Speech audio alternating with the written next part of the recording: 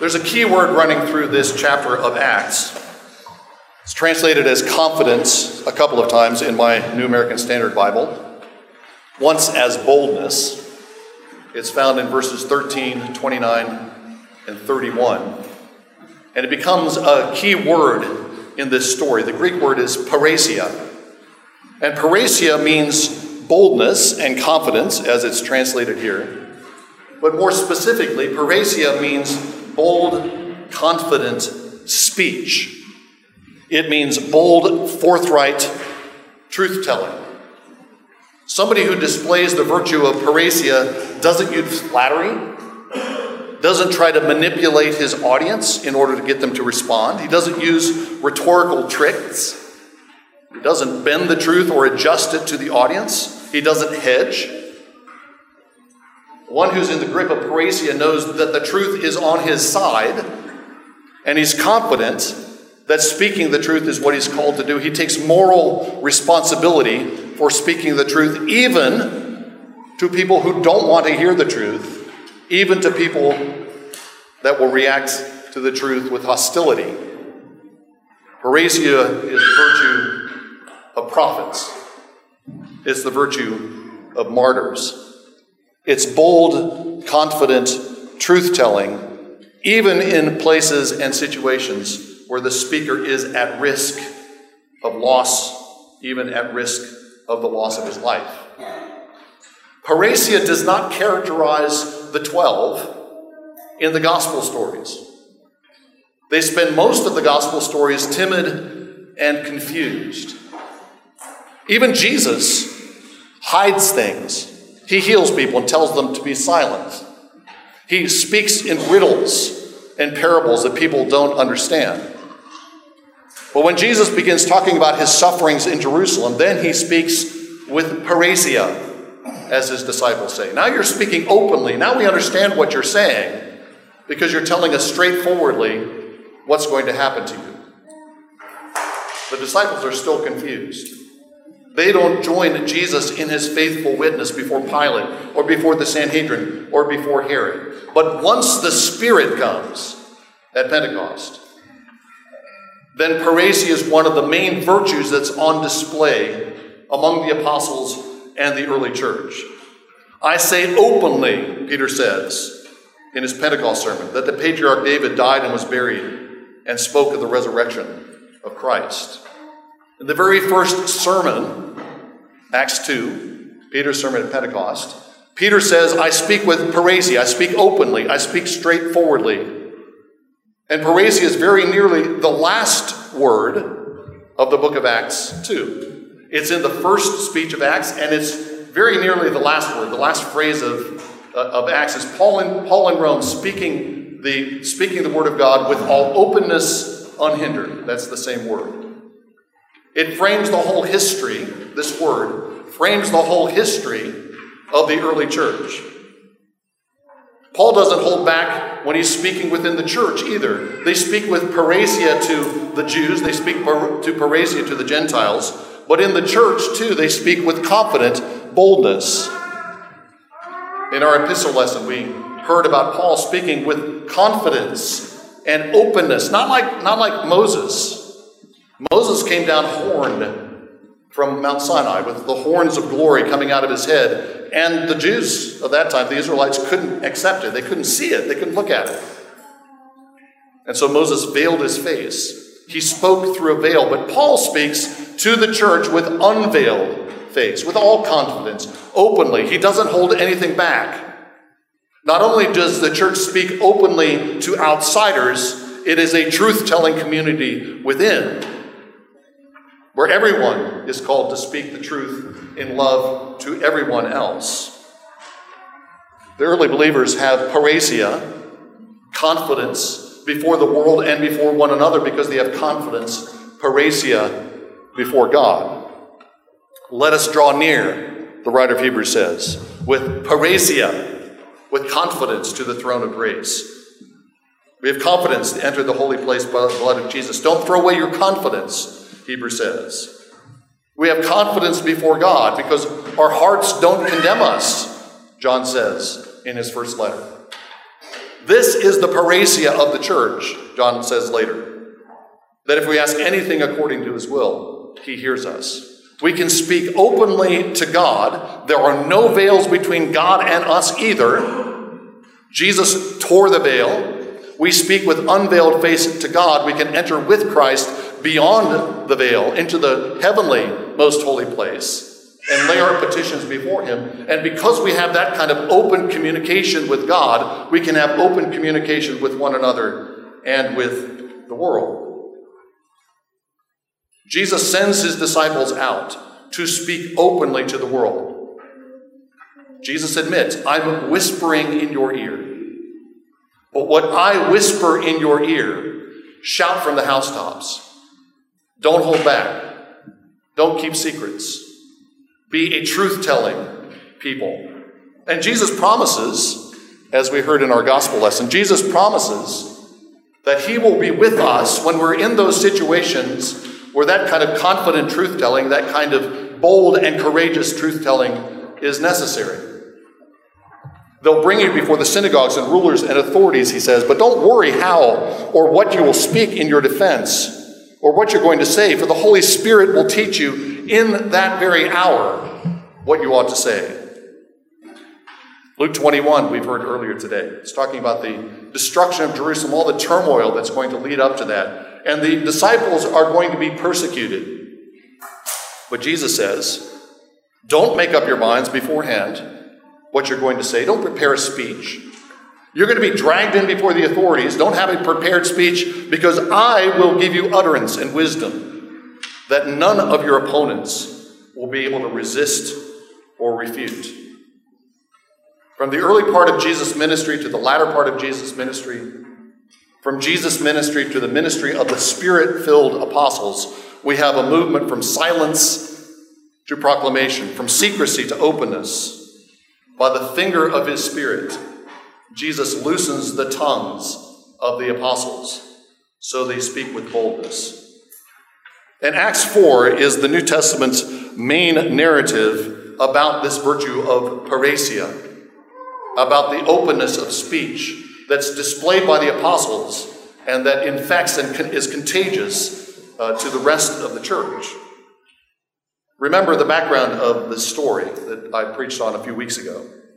Acts 4 is the continuation of a story about Peter and John going into the temple, and at the beautiful gate of the temple they meet a lame man, a man who's been lame from his mother's womb. We find out in chapter 4 he was 40 years old at that time. Peter speaks to him, raises him up, and then begins to talk to the people who gather. They're marveling at the wonder that's been performed. And in the course of that, Peter accuses the Jewish leaders of killing the Prince of Life and choosing a murderer instead. They've chosen death over life, and because of that, they're in danger of the doom that Jesus himself has spoken of during his lifetime. You can imagine that the leaders of the Jews are not happy to have that accusation circulating among the people.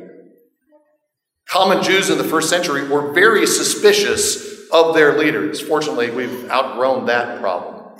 We don't have that problem. They thought that the leaders of Israel were self-interested. They're definitely the wealthy. They're the elites in every way. And the people didn't think they had the good of the nation or the good of the common people at heart.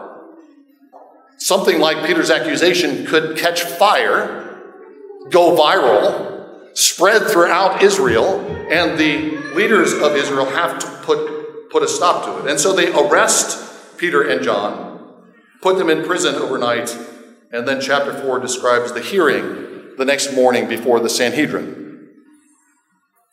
The Sanhedrin is the leading senate of ancient Israel. It governs religious matters in ancient Israel, first century Israel, but it also governs the community. Any community issue comes before the Sanhedrin. It's the final court of appeal. It's like a Supreme Court as well as a Senate. A Senate and a Supreme Court rolled into one. It is constituted, it's made up of the elites of Israel. We already know that from knowing it's the Sanhedrin, but Luke highlights it by mentioning some of the august names. There's Annas, who's the high priest, and Caiaphas and John and Alexander and lots of people of high priestly descent. These are people of name. These are people of high status within Israel, and they bring Peter and John, these lowly fishermen, these people that they consider uneducated and untrained, and they put them in the center and encircle them and begin the interrogation. By what power or name do you do this? And Peter responds in the Spirit. His speech is from being filled with the Spirit. And it's a little masterpiece of Spirit-filled speech-making. The Spirit makes Peter a little snarky at the beginning. If we're on trial for a benefit done to a sick man, he begins. Let me get this straight. You're now arresting people who heal lame people at the temple. You are putting people on trial because they've done a benefit to somebody. That's not normal procedure, is it?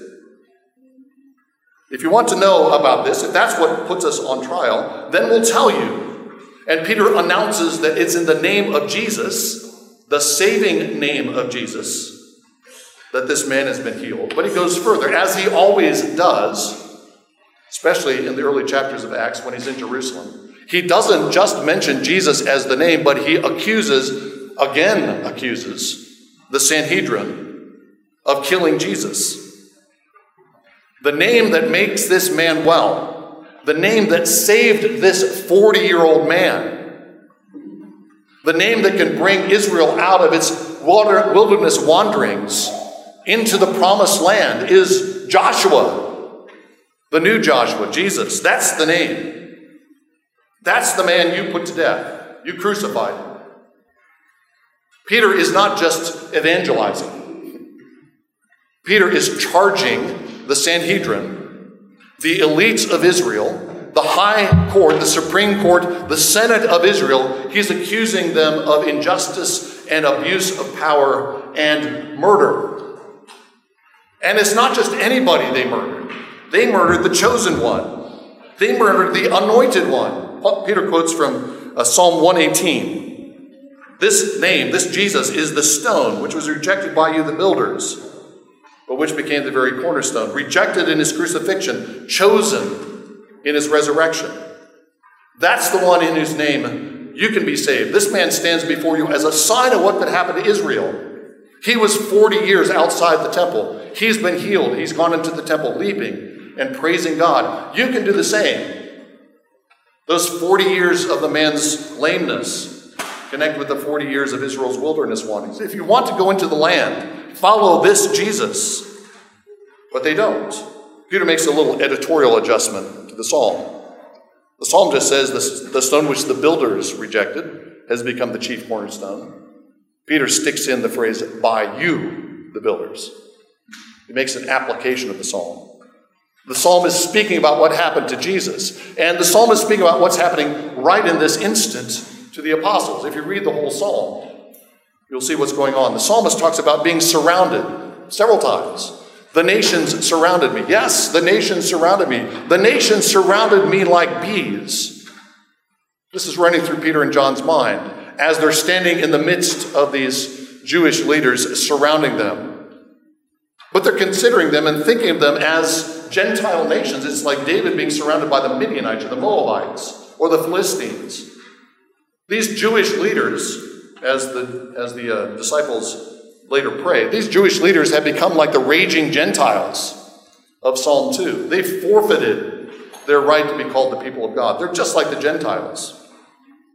But Psalm 118 also gives the disciples, the apostles, confidence. They surrounded me on every side. They surrounded me on every side. They surrounded me like bees. But in the name of the Lord, I will cut them off. In the name of the Lord, I will cut them off. In the name of the Lord, I will cut them off. That's the psalm that Peter quotes here. It's not just about Jesus as the stone. It's about the situation that these disciples are in, surrounded by raging Jews who have become basically Gentiles. And they speak with confidence because they know in the name of the Lord, they will be the victors. And the name of the Lord, that is the name of victory, is the name of Jesus. They speak with parrhesia. And the Sanhedrins recognize that. The first use of this word is in verse 13. And it's the evaluation of by the Sanhedrin of Peter and John. They observed the parrhesia, the confidence of Peter and John. These are men who are not scribes. That's probably what uneducated and untrained means. They haven't been to any of the schools that would qualify them to sit on the Sanhedrin. And yet here they are, not only boldly speaking before the Sanhedrin, but flipping the trial so that the trial that's supposed to be a trial of Peter and John has become a trial of the Sanhedrin. They put the Sanhedrin on trial. How dare they? Where'd they get this kind of confidence? And the Sanhedrin knows enough about these men to know where they got it. There's another man who's been speaking openly. There's another man who's spoken boldly before the Sanhedrin. There's another man who's stirred up the people, who also spoke with parrhesia, and they've been hanging around with him for 3 years. Jesus' confidence is contagious. Even the Sanhedrin sees it. The apostles speak with confidence because they have been with Jesus. Jesus, filled with the Spirit, has now shared his Spirit. Jesus, with the open speech before rulers and kings, has given words to his apostles, so they too can speak with confidence. The Sanhedrin realizes that they have no case against these men. They recognize that they speak with boldness. There's the healed man standing right there with the apostles, and they say nothing. Verse 14. And they go into executive session. Put Peter and John outside. We're going to have to discuss this. It's an amazing scene. It's a revealing scene. Verse 16. What are we to do with these men? For the fact that a known sign has taken place is evident to everyone who lives in Jerusalem. We can't deny it. All the evidence is on the side of Peter and John. It's a known sign. Everybody knew this 40-year-old man sitting by the beautiful gate of the temple. They know it's the same man now that's walking around. Peter and John say it happened through Jesus. Everybody in Jerusalem knows this happened. They can't deny it. They don't even try to deny it. The truth is staring the Sanhedrin in the face, and their response is damage control. We can't refute it, just like Jesus promised. He would give a spirit to his disciples that none of their opponents could refute. The Sanhedrin can't refute the apostles. They know that it's true that this man has been raised. What they want to do is keep the truth from spreading. In order that this may not spread any further among the people, let's warn them not to speak anymore in the name of this man. They have no evidence to convict Peter and John. What they want to do is arrest the spread of truth. They're not trying to arrest the spread of disinformation or fake news. They want to control the spread of the truth because they realize what's at stake for them.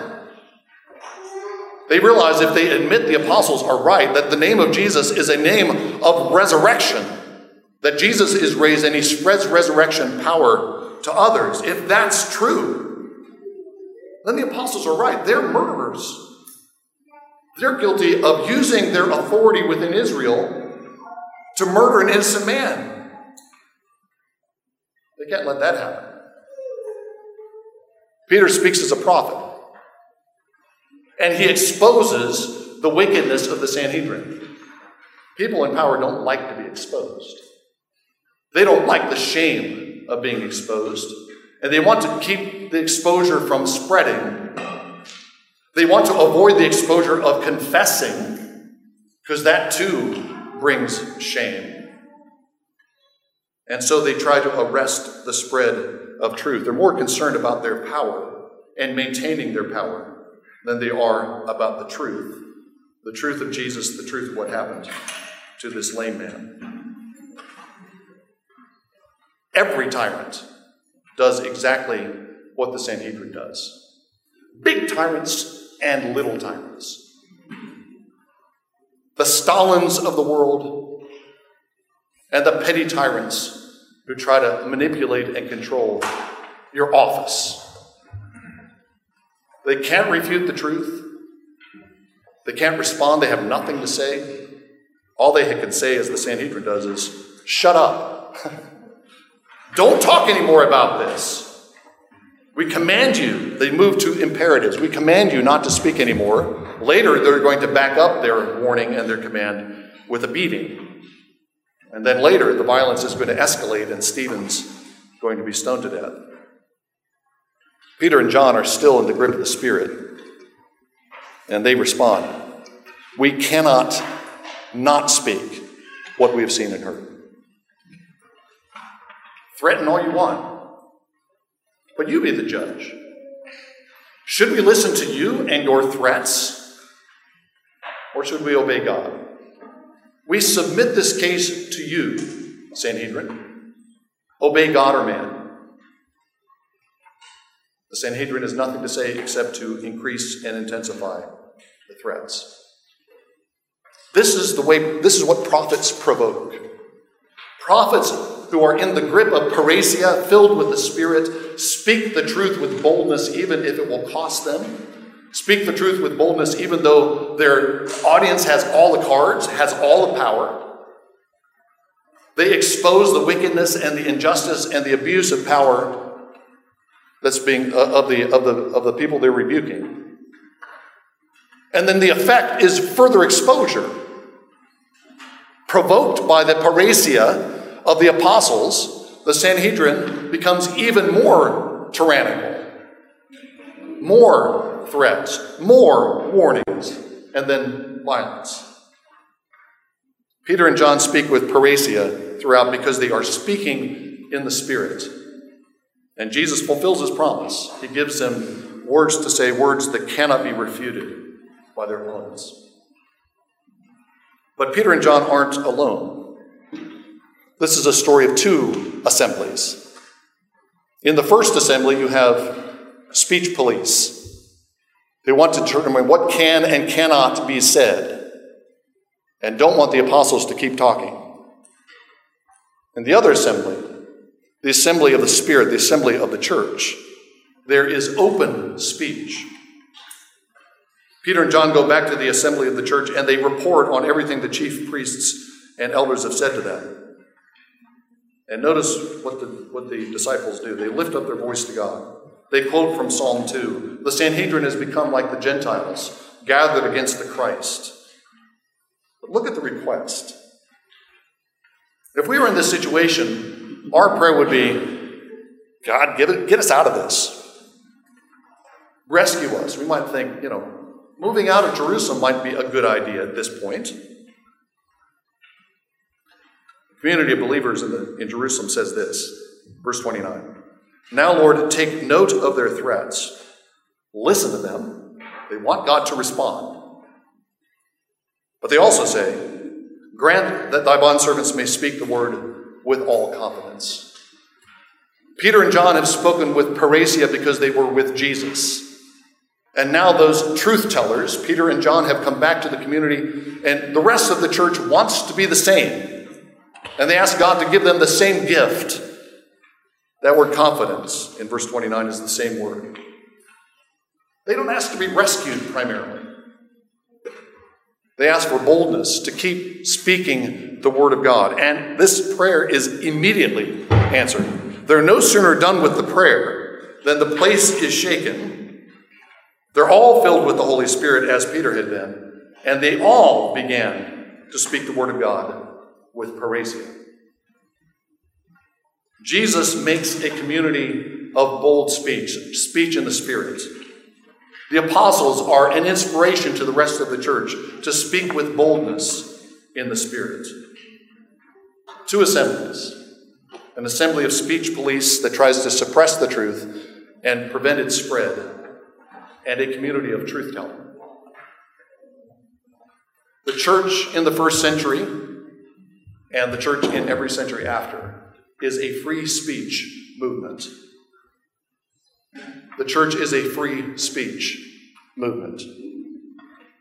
Our tongues have been liberated and loosed by the Spirit so that we can speak the word of God with boldness to one another. Speak the truth in love, Paul says. That's what characterizes the church. Not flattering each other, not avoiding each other's sins or failures, speaking the truth to one another in love. And the church is a truth-telling community to all of those outside. It's a free speech movement because the Spirit has loosened our tongues to proclaim the Word of God with boldness in every setting that we might find ourselves outside the church, in our families, at work, in public places. If we're not a free speech movement, we need to become one. If we're not a people who are speaking truth in love to one another, we should strive to be so. And if we're not ready to speak with parrhesia in public places, we need to get ready. I submit, that there are some of you sitting right here in this room right now who will someday find yourself in something very much like the position of the apostles. There's going to be some human resources committee, some review committee, who's going to wonder about your bigotry, about your hate speech, about your unwillingness to call the bearded guy at the next desk she, about your lack of enthusiasm for Pride Month. You're going to stand before rulers. It may not be political rulers, but there are some people here, maybe some of you already have faced that. That's not a flaw in the mission of the church. That's not a distraction from the mission of the church. Jesus says these are opportunities for testimony. When you're dragged in before rulers and authorities and asked to give an account of the words that you speak, that's an opportunity for testimony. That's another mission field. Jesus sends some people to the other side of the world as missionaries. Some people he sends into the city council that's just down the road. That's a mission field. And in fact, in terms of Acts, that's the more important mission field. That's the more important mission field in the book of Acts. Many more scenes of the apostles standing before rulers and testifying faithfully than there are of them going to tribes who've never heard the gospel. Not disparaging mission work in its classic sense at all. But in Acts, it's those situations before the Sanhedrin, before governors and kings. And we're called to speak openly, faithfully, truthfully, with parrhesia. How do we prepare for that?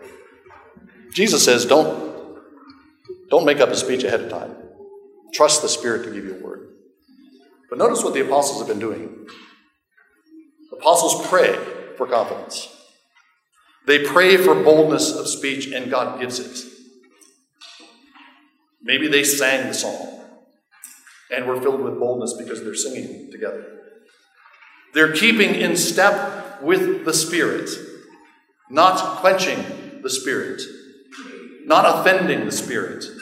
And so when they need the Spirit to give them the words, the Spirit is with them to give them the words they need. And above all, they have parrhesia because they have been with Jesus. Jesus' confidence and courage is infectious, is contagious. Stay close to Jesus, the Savior who speaks with parrhesia, the faithful and true witness. In the name of the Father, and of the Son, and of the Holy Spirit. Amen. Let's pray together. Almighty God, our Father, we thank you that you've called us to be your witnesses. We thank you that we can witness to you in places of calm. We can thank you that we can witness to you in peaceful locations and spaces. And we thank you, too, that you call some of us to go into places of hostility before kings and rulers, before governors, before supervisors and review committees. Father, we pray that you would give us the words to speak, that we would speak in the Spirit, Speak with all confidence. Fill us with your Spirit. Loosen our tongues to speak of your living word, Jesus. We pray this in Jesus' name. Amen.